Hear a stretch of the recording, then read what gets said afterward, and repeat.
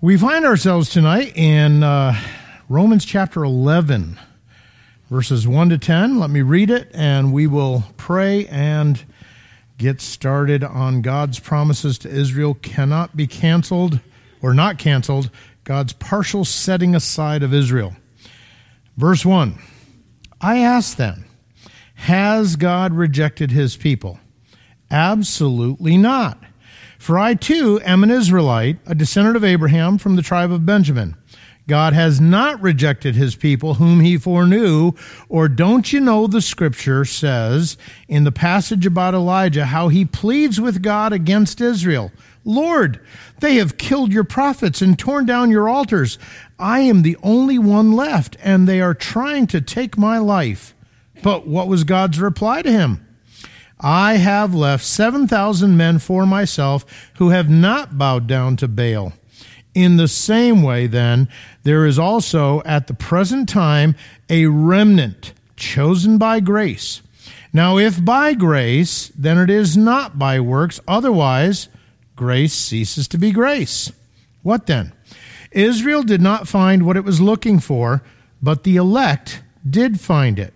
The rest were hardened. As it is written, God gave them a spirit of insensitivity, eyes that cannot see and ears that cannot hear to this day. And David says, let their feasting become a snare and a trap, a pitfall and a retribution to them. Let their eyes be darkened so they cannot see, and their backs be bent continually. Wow, let's pray. Father, we come this evening and we thank you once again for your wonderful love and care for us. We thank you, Father, for the opportunity to live in such a time as this. We recognize, Lord, that as we look out, seeing what's going on could definitely bring some angst, some anxiety. But we also recognize, Lord, that you are the God that raises up and puts down nations, and you judge righteously. And as we consider even our own sins as Christians, we recognize that judgment coming upon this nation is righteous. Lord, we love the country that you've blessed us with. We would love to see things change, but we also know that that's probably not in the cards. So we would ask that you would give us grace to learn to live in such a way that regardless of the outside pressures, that we would honor and glorify you. Thank you again for the mercy and grace that you give to us. Open our eyes to understand the things that you have for us in your word tonight. In the name of Jesus Christ, amen. Okay, God's promises to Israel not canceled. God's partial setting aside of Israel. So, letter A. God is faithful and can be trusted.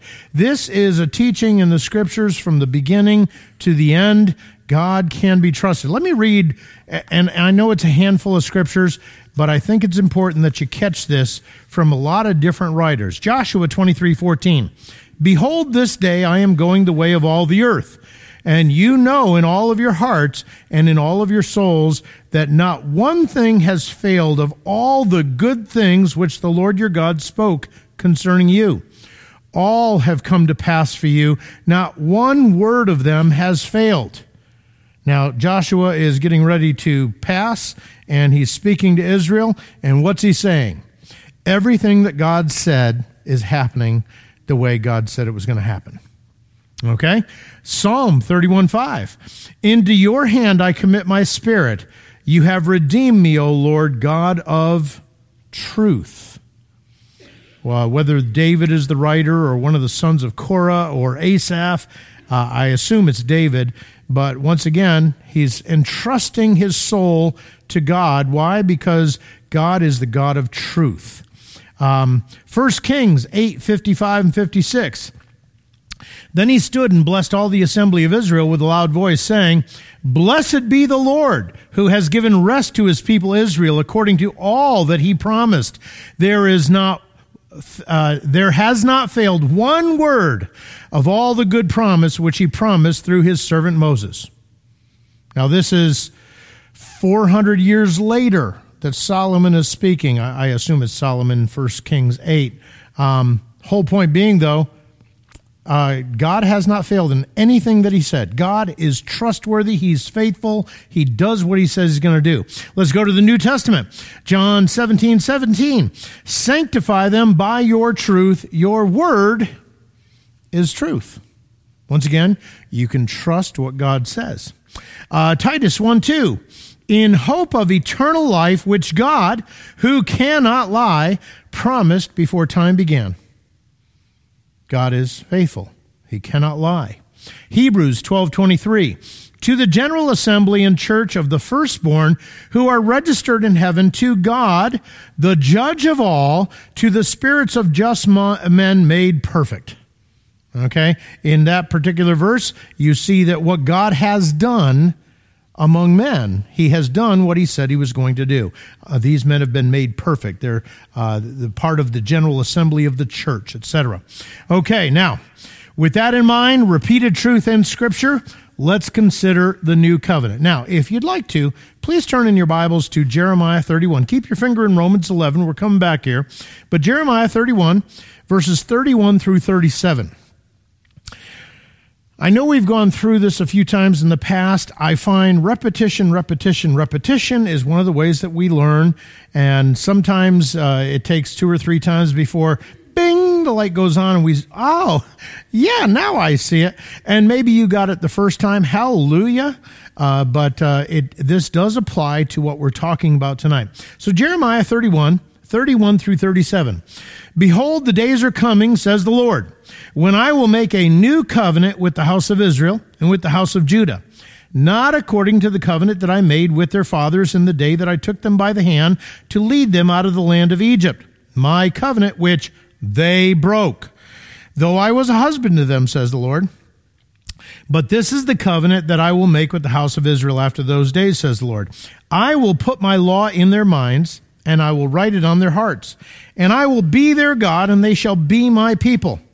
No more shall every man teach his neighbor and every man his brother, saying, Know the Lord, for they all shall know me, from the least of them to the greatest of them, says the Lord. For I will forgive their iniquity, and their sin I will remember no more.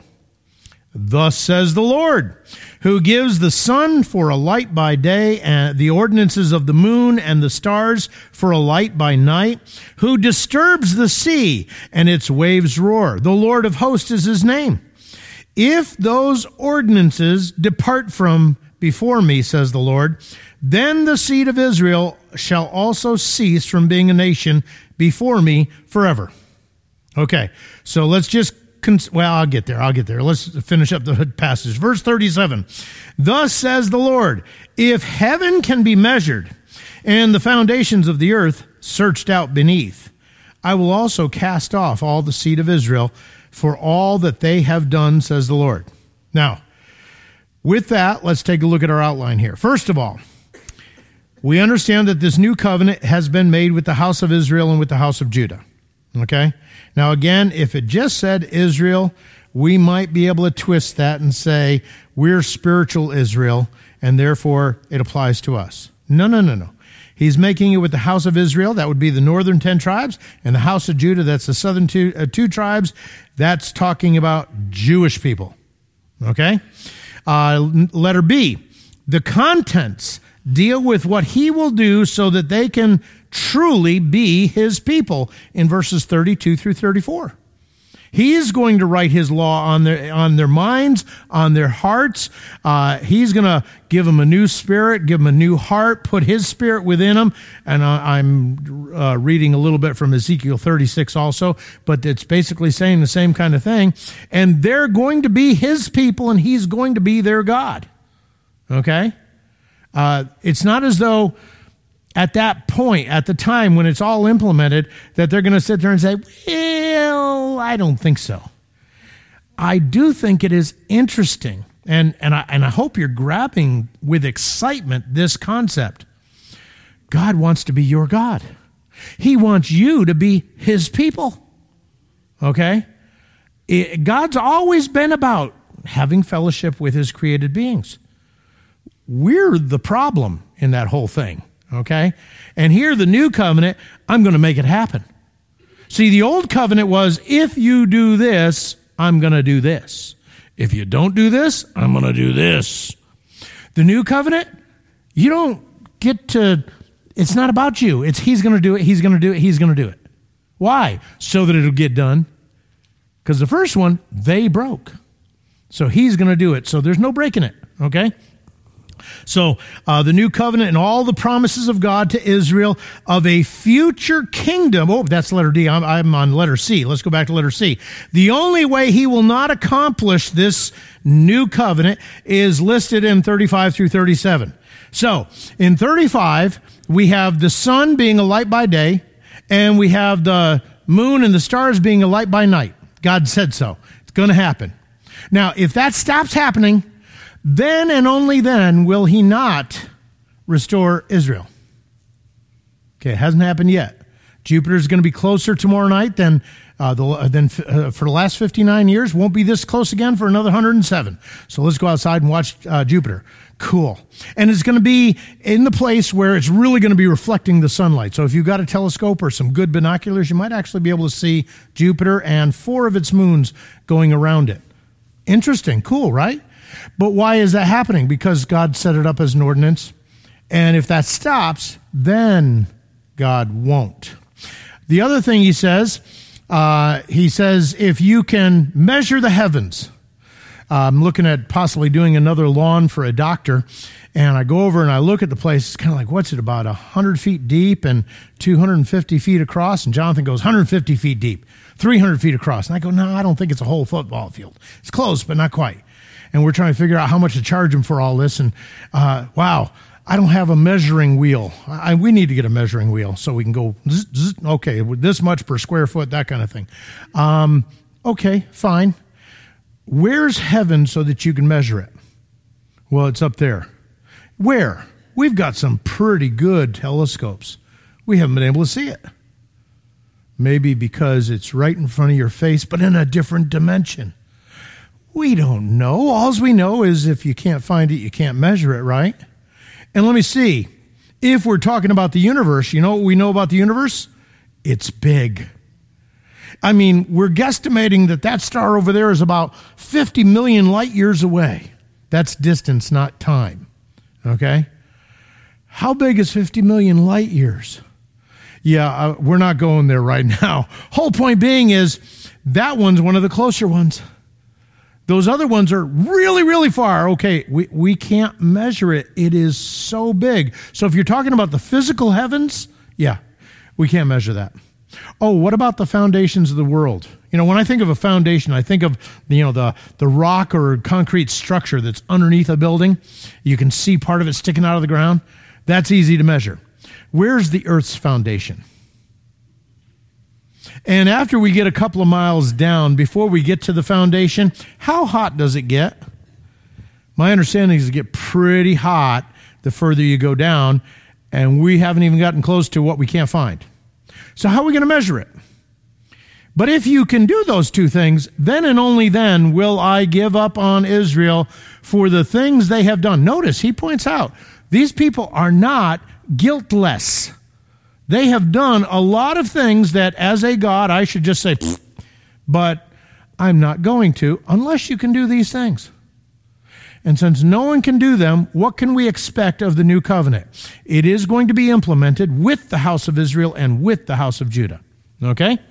Now, letter D, since the conditions of verses 35 through 37 have not, and I don't think can be fulfilled, if God does not fulfill verses 31 through 34 for Israel and Judah, if the new covenant and all the promises of God to Israel of a future kingdom with them being elevated among the nations, if you just spiritualize that and apply it to the church, then here's the conclusion. You cannot trust God for your salvation. Because he has said, I am going to save you. I'm going to cleanse you from all your sins. I'm going to put my spirit within you. And then the spirit is the down payment promising that I'm going to complete the job. But all we got to do is spiritualize some of that. And can you be guaranteed? Not if you want to change the hermeneutic. okay? And that's what some of our brothers have done. They've changed the hermeneutic. Instead of interpreting it literally, they spiritualize it, allegorize it, and say all of that is spiritualized and it applies to the church. There is no future kingdom. The kingdom is in our heart today. I don't have a problem with the concept of the kingdom being in our heart, that we're members of the kingdom of God right now in a spiritual sense. But there's no lion laying down with the lamb. There's acid indigestion, okay, but there's no lion laying down with the lamb inside of me. Okay, my spiritual nature isn't laying down with my old nature and everything's kosher. No, see what I mean about when you allegorize, when you spiritualize, you take away the meaning, and therefore God cannot be trusted if that's the case. I don't believe it's the case. I believe, yes, kingdom of God in our hearts today, cool, I understand that. Future kingdom for Israel, where Israel is the elevated nation. They're the ones that get all of the blessings, and everybody else is going, cool, can I follow you? I want to get to know the Lord a little bit better. That's all still to come. Paradise, earth, the whole thing. Okay? So, number 3. I say then, has God cast away his people? Certainly not. The word for cast away here is apotheomai, to push off, to reject, to cast away, to put away from, to thrust away from. It's in the middle voice indicating thrusting away from oneself. So if someone got a little bit too close to you and you pushed them like that, by the way, this part of the arm is twice as big as this part of the arm, so it actually has more power. That's the idea. You're pushing away. That would be what would happen. You'd be pushing that person away from yourself. Due to the rejection of the Messiah, God temporarily sets aside Israel until the fullness of the Gentiles. And if you look in your chapter 11, we're back at Romans now. Back in chapter 11, verse 25, we see, so then that you will not be conceited, brothers, I do not want you to be unaware of this mystery. A partial hardening has come to Israel until the full number of the Gentiles has come in. So what does that mean? Israel as a nation has been set aside. They've been hardened. They've been blinded. There's a veil over their eyes. They're not seeing the truth of things until all of the Gentiles that God wants to save in the church age have come in. When the church age comes to its end, then God starts working on Israel again. Then we have the 12,000 from each tribe. Then we have Israel as a nation starting to recognize, whoa, things are going on here. And by the time of the end of 7 years, they're looking on him whom they've pierced, and they're mourning like someone who's lost a son, because they're realizing as a nation, we rejected that one. And even then, all of Israel is going to be saved, but not all of Israel is Israel, as we've already pointed out in our previous chapters. So, notice afterward, all Israel will be saved. In fact, I just said that, didn't I? Let's look at the next verse, verse 26. And in this way, all Israel will be saved, as it is written, the liberator will come from Zion. He will turn away godlessness from Jacob, and this will be my covenant with them when I take away their sins. And what covenant is that? The new covenant. That's when Israel is going to finally be participating in the covenant with God that he told them about a long time ago, and we get to participate in even now. So notice, has God cast away his people? Letter B, certainly not. We have seen this word. I think it's used like 26 times in the book of Romans, and it's me genoitu, may it never be. This is the strongest negative in the Greek language. This is like a triple negative. You know, a double negative means the opposite, so let's throw one more in there, just for emphasis. In Portuguese, there are a couple of different words for never. One means never, and the other one means never. That's the idea here, okay? It could never happen that way, end of subject. So that brings us to letter B, the truth about Paul. This is Paul's first proof that God has not cast away his people. He says, "For I also am an Israelite." Now, he's not mentioning the vast number of believers in the church that already exists. Most of them are Jewish people at this point. Now, there's going to come a point where Gentiles are going to outnumber the Jews in the church, but think about it. Back there in, are we still on? Yeah, we're still on. Back there in Acts chapter 2, how many people got saved? 3,000 men. Now, who's hanging around Jerusalem that 3,000 men are going to get saved on Pentecost, a Jewish holiday? Who's hanging around Jerusalem? Jewish people. Okay? Now, a little while later, you got Acts chapter 6, where there's a problem in the church. They resolved the problem in the church, and 5,000 more people come into the church. Gentiles are not accepted into the church until chapter 10, 11. All the people that are getting saved initially are all Jewish people. And then God kind of has to open the apostles' eyes to, hey, this ain't about you Jewish people. This is about everybody. And like I say, that happens with the sheet that comes down with all the unclean animals. Rise up, Peter, kill and eat. Oh, no, Lord, I'm too holy for that. And God says, what I say is holy, you don't call unholy. Oh, by the way, some guys are coming. I want you to go with them.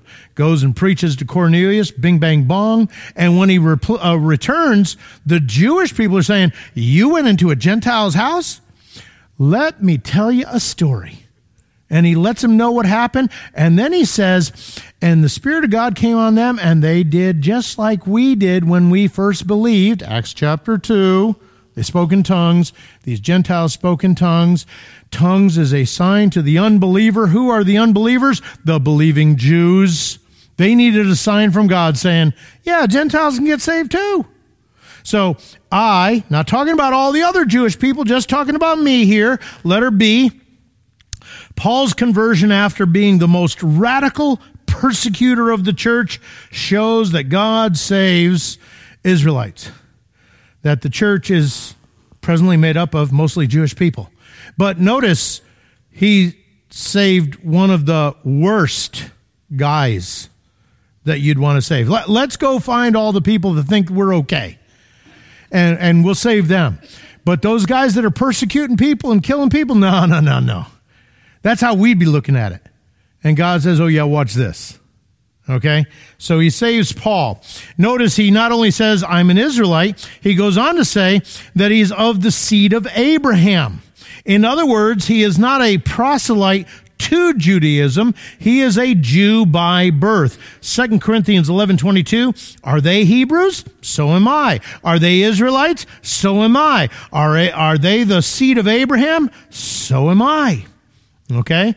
And then last but not least, he says that he's of the tribe of Benjamin. Philippians 3:4-6.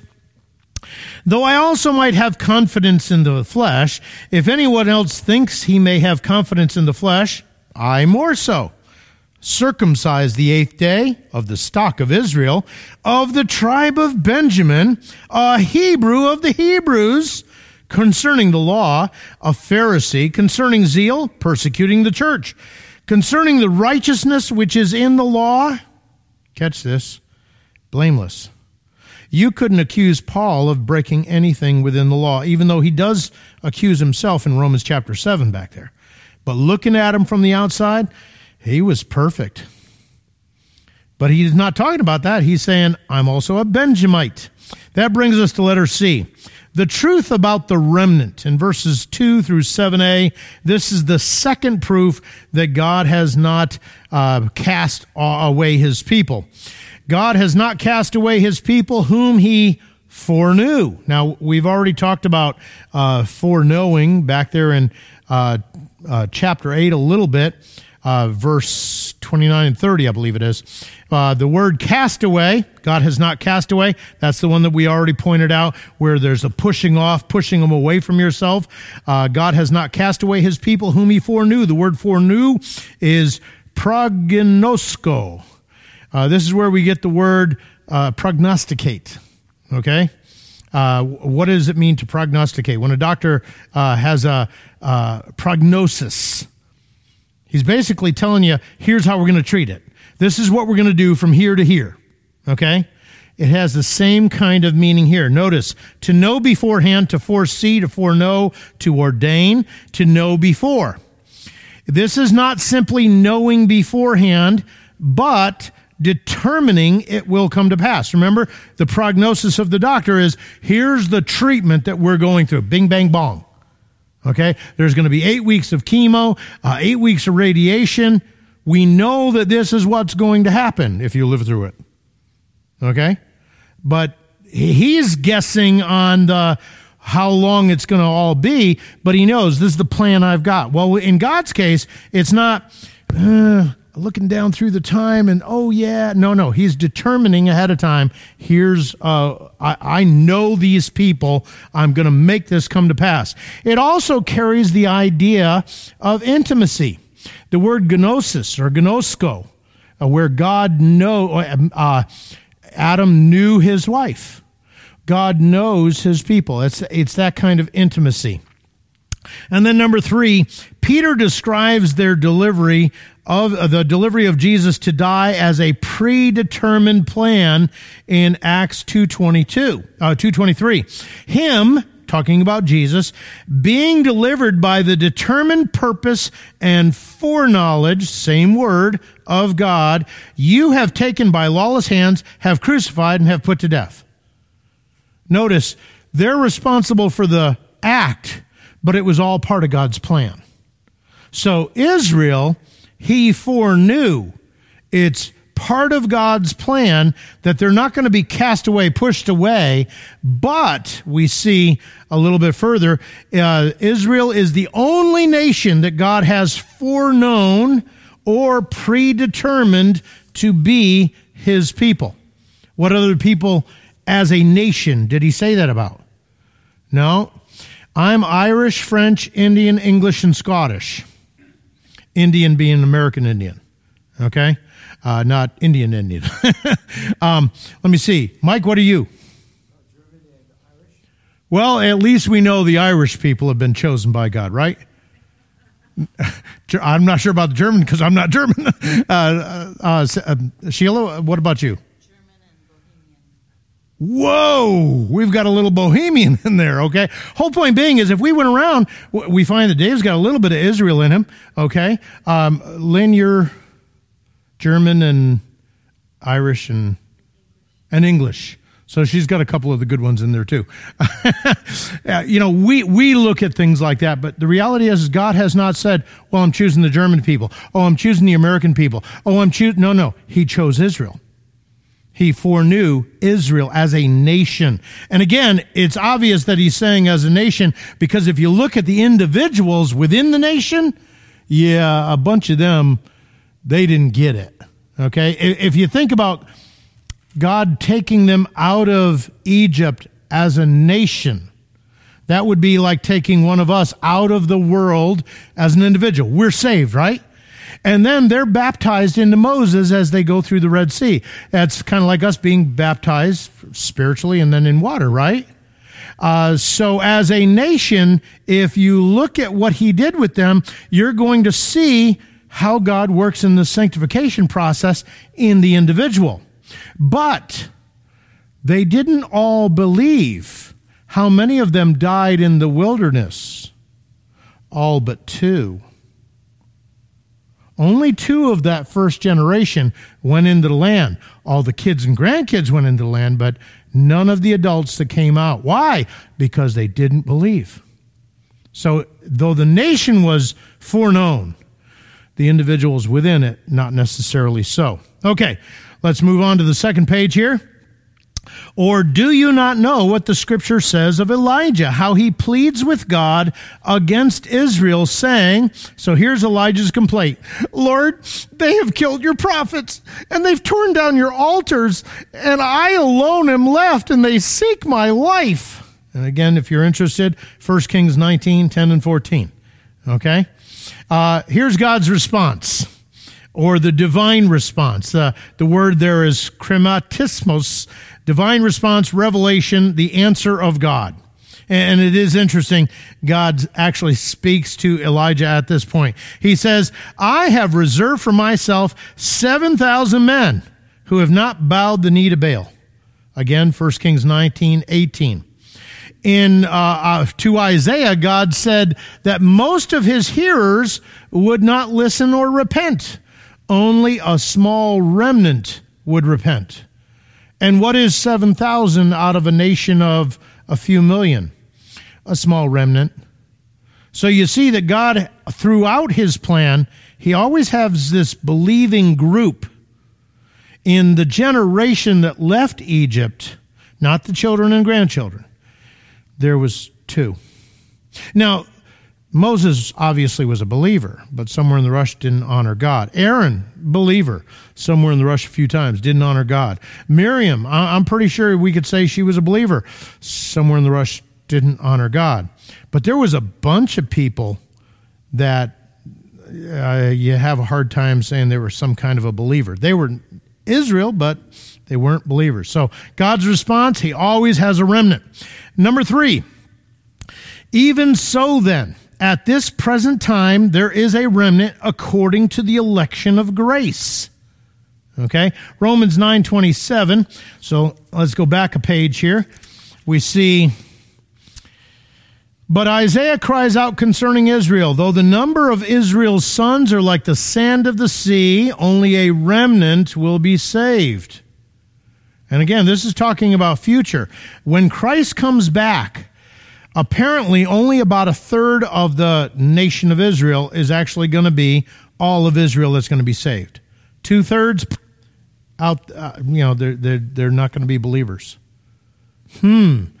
Interesting. But God has promised there's always going to be that remnant according to the election of grace. So notice the word election of grace.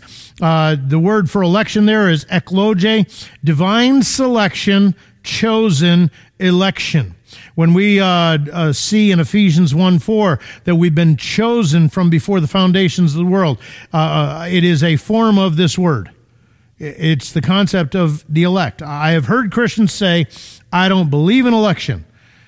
It's funny, the Bible talks about election, both Old and New Testament. Obviously, there is a biblical doctrine of election.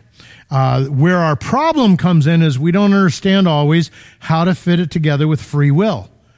And especially the ones that struggle with the free will aspect, I find almost always there's someone that they love that they want to see saved. And they're afraid they're not one of God's elect. I mean, God might not save the person that I want to be saved. Stop worrying about it. It's not your job. It's your job to live it and tell them about it and let God soften or harden, because that's who's doing it. I will harden whom I will harden. I will have compassion on whom I will have compassion. Does God not know better than we do? Oh. Now, they do have a certain measure of free will. Which direction will it go? We don't know. Let's trust God with that. Let's live it and tell him. That's our job. Okay? So, obviously there is an elect.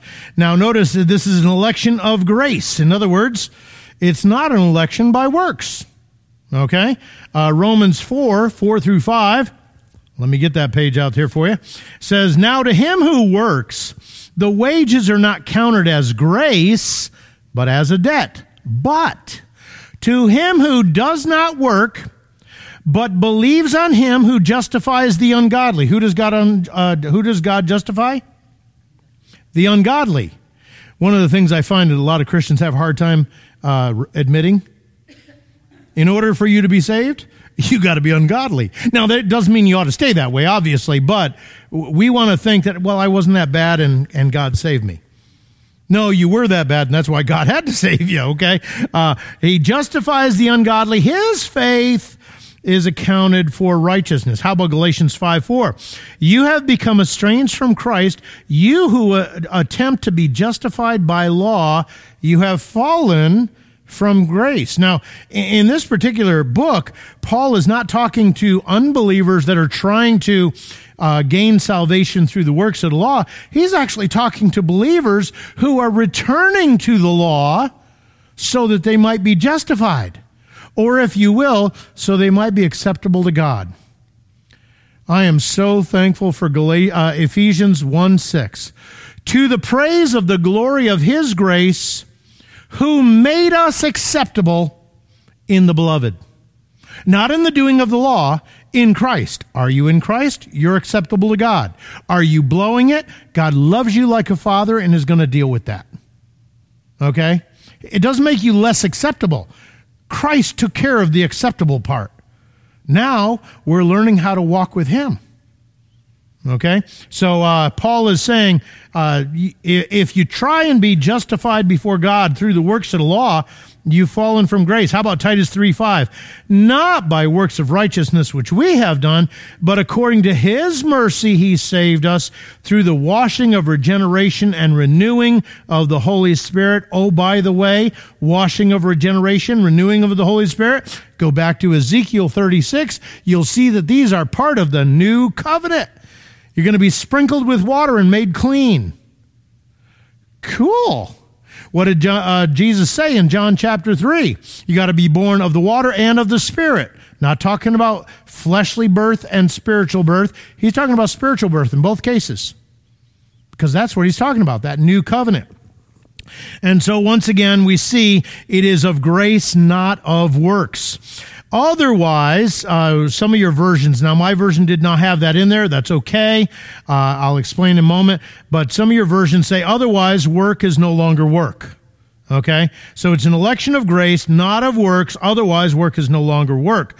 This is believed to have been a copier's note in the column that found its way into the text. Boy, I didn't write that very well on the notes. Believed to be a copier's note that found its way into the text. So as people were copying the text, they see this copier's note and they made it part of the text instead of having a little dash off to the side saying, yeah, this is what people think. Otherwise, work is no longer work. Look, if it comes down to election by grace or election by works, the Bible is clear all the way through. It's election. God choosing you from before the foundations of the world based on his grace, not based on anything that's found in you. Okay, so that brings us to the what then.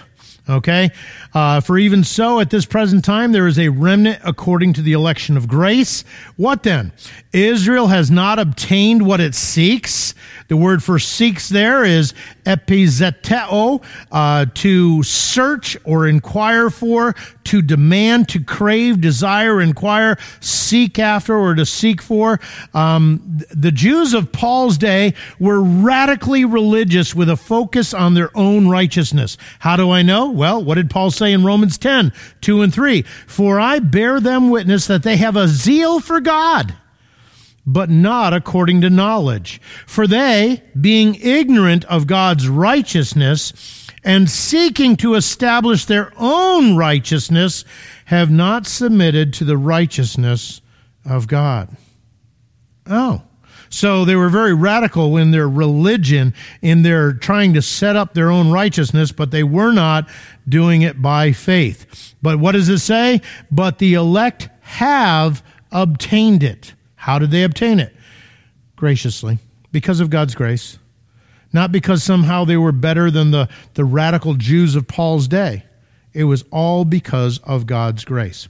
So that brings us to the truth. We've seen the truth about Paul, the truth about the remnant, now the truth about Revelation.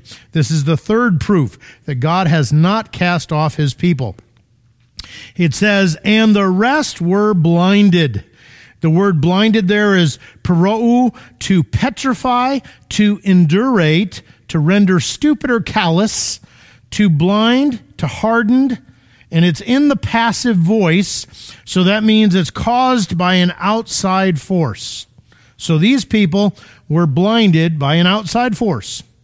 So just as it is written, God has given them a spirit of stupor, eyes that they should not see, and ears that they should not hear to this very day. Does that not sound like a bunch of politicians? Okay? And obviously, it's not talking about politicians. It's talking about Israel. Notice Deuteronomy 29:4. Sorry about that. Yet the Lord has not given you a heart to perceive, and eyes to see, and ears to hear to this very day.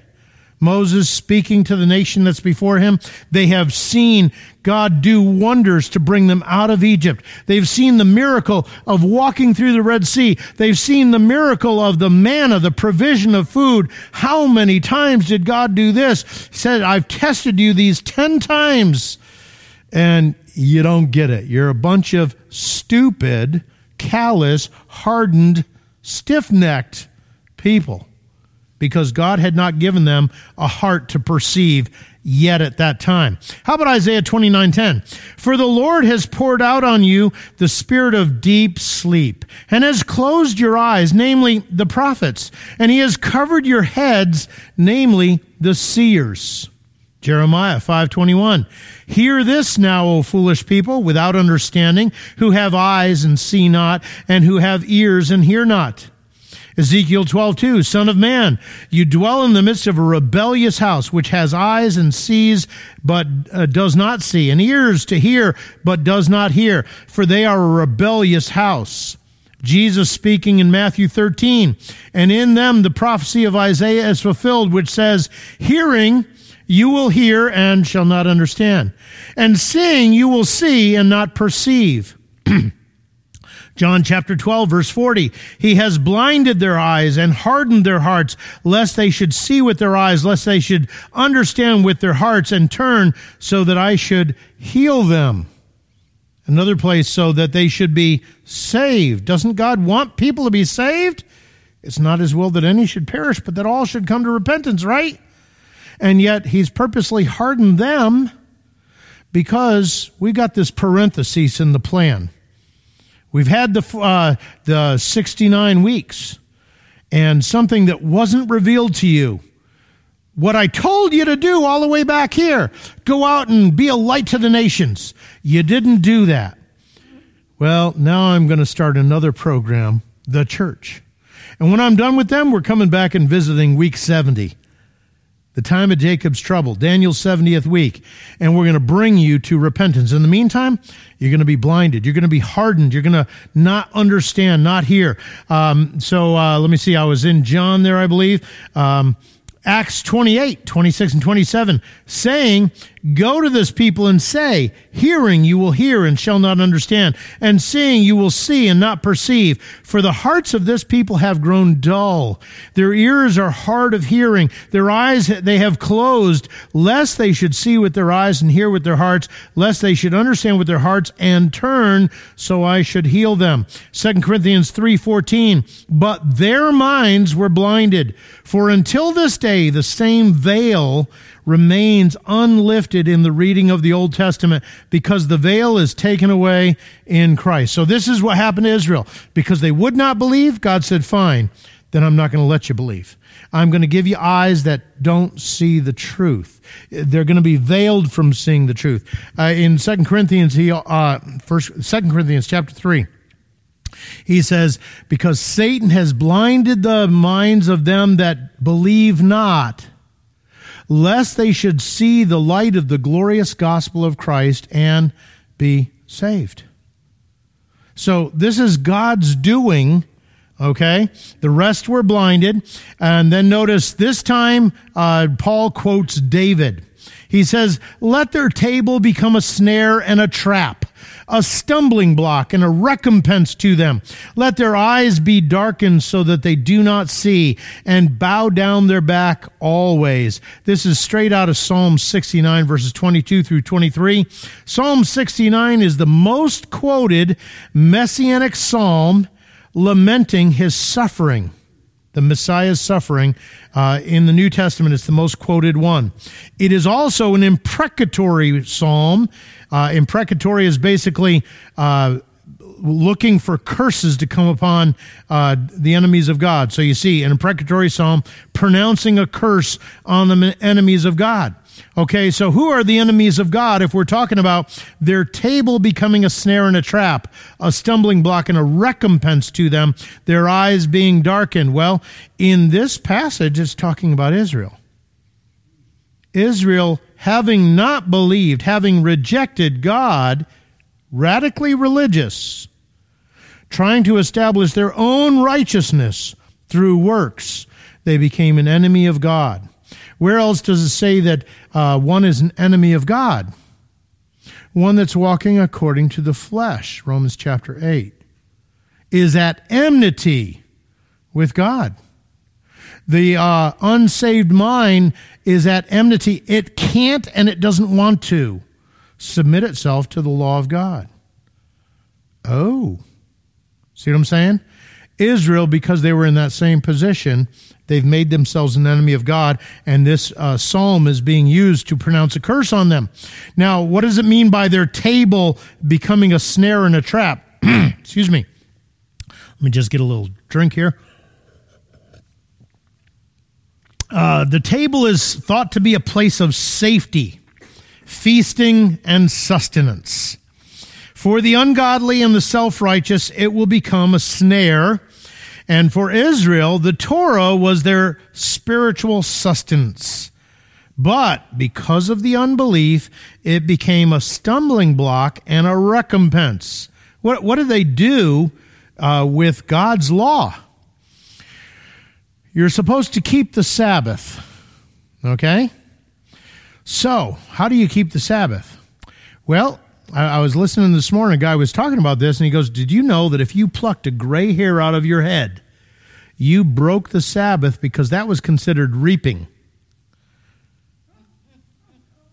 We know that when the disciples were walking through the field, they grabbed a handful of wheat, blew the chaff off, and ate the wheat berries. They were harvesting. That's not right. They were getting lunch. What do? Go to the refrigerator and pull something out, throw it in the microwave? They just had all of these rules and regulations, and they would say it was all out of the law. And yet, it wasn't. Interesting. It became a snare to them. Now, notice number 4, because they refused to see, their eyes were darkened. I'm not going to see, the law says, thou shalt not murder. Thou shalt not commit adultery. What did Jesus say about both of those?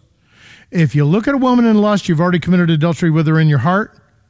No. I have never been with another woman, so I've never committed adultery. Ooh. Or murder. I have never killed anybody. You ever been angry with someone? You ever call them a knucklehead?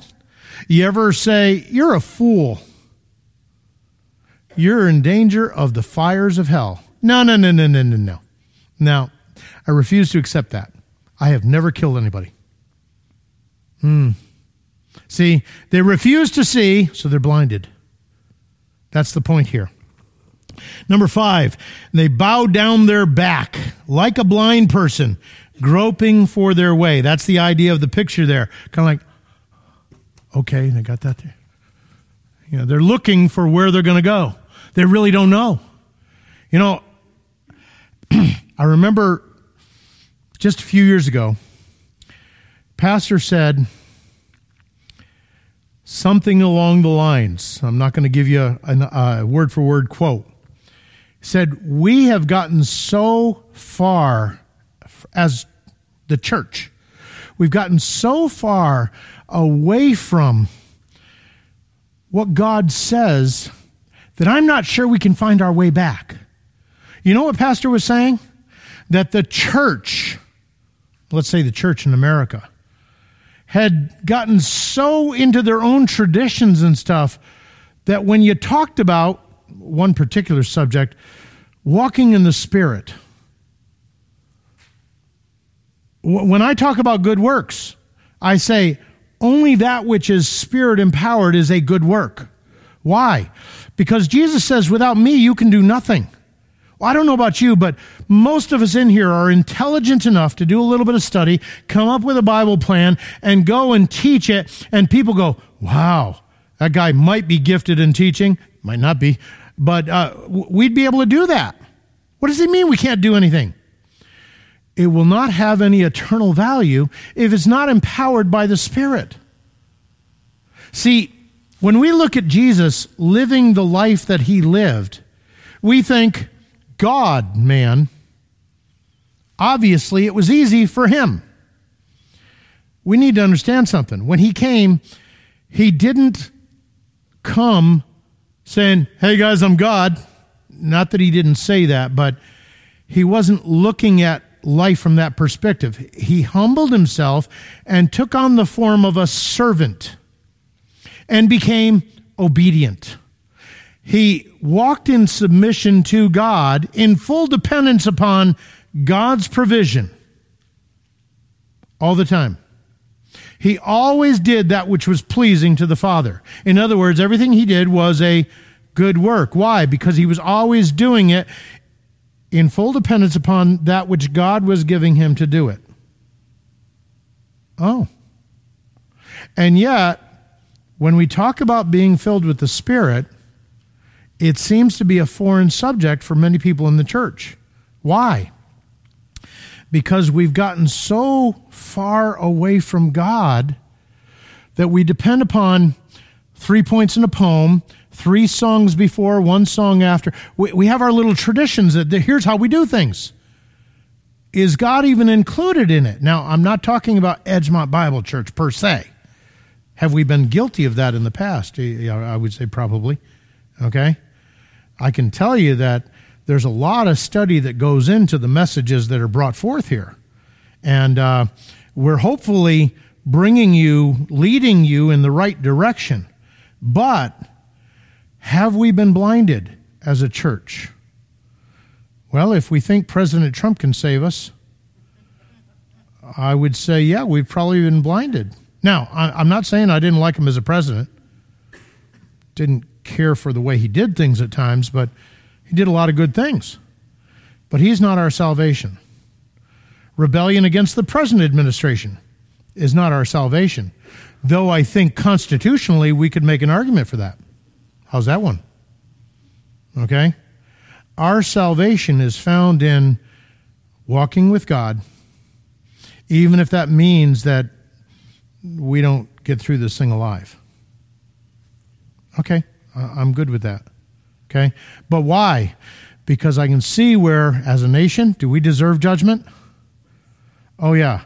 As the church in America, as individuals within the church, have we maybe gotten a little, maybe we've hit the rock a second time. Let everybody know how important we are. Maybe we haven't literally hit a rock, but maybe it's become about the personality instead of about God, about the music instead of about God.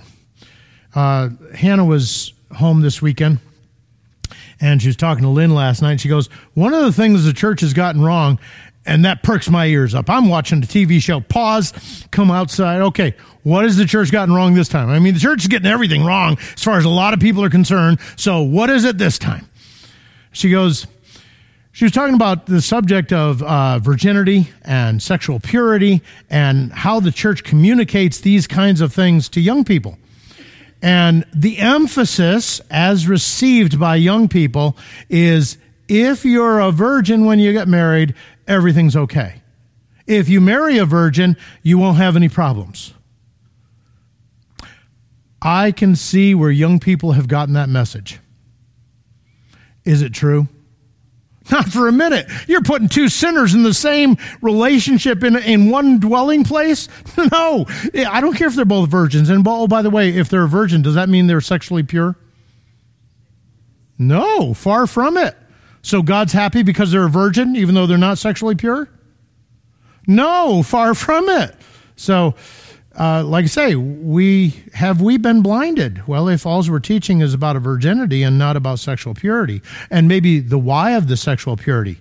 Hey, God who loves you, who made you, knows how things work best. And that's just one more thing that causes more problems later if you don't do it the way he says it. Oh, okay. See? Now, I didn't disagree with her, but I also recognize that, a lot of people complaining about Jesus' bride, and they really want to be careful when they do that. But have we been blinded so that we're missing something? Or is our relationship with God what is priority, and therefore he's opening our eyes to see things? I don't know about you, but I've been saved for 41 years, and I would have to say a good portion of that time, my eyes were kind of closed to a lot of things because I wasn't really working on a relationship with him as much as I was doing the Christian thing. I hopefully am concentrating a lot more on my relationship with him because he has been opening my eyes to things. But that doesn't make me feel as though everything's good. I can relax now. Nope. Always diligently submitting myself to him. Something to consider. Well, any questions or thought? Israel has been blinded for the time being. He is ultimately going to work with them again. They were elect, foreknown. They disregarded what was true, and therefore they've been hardened, and that's all part of God's plan. Doesn't mean that they're not in the running for a future working. Okay? Let's close in prayer. Father, we thank you. Thank you for your love, for your grace, and Lord, for continuing to work with us because I'm going to be pretty hard-headed. Hard-hearted. Lord, open our eyes. Give us grace to see truth, to understand it, and to walk in it for your honor and glory. Thank you again for what you have done, what you're doing. And Lord, we look forward to the coming of your Son. In the meantime, give us grace to understand these verses in the name of Jesus Christ. Amen.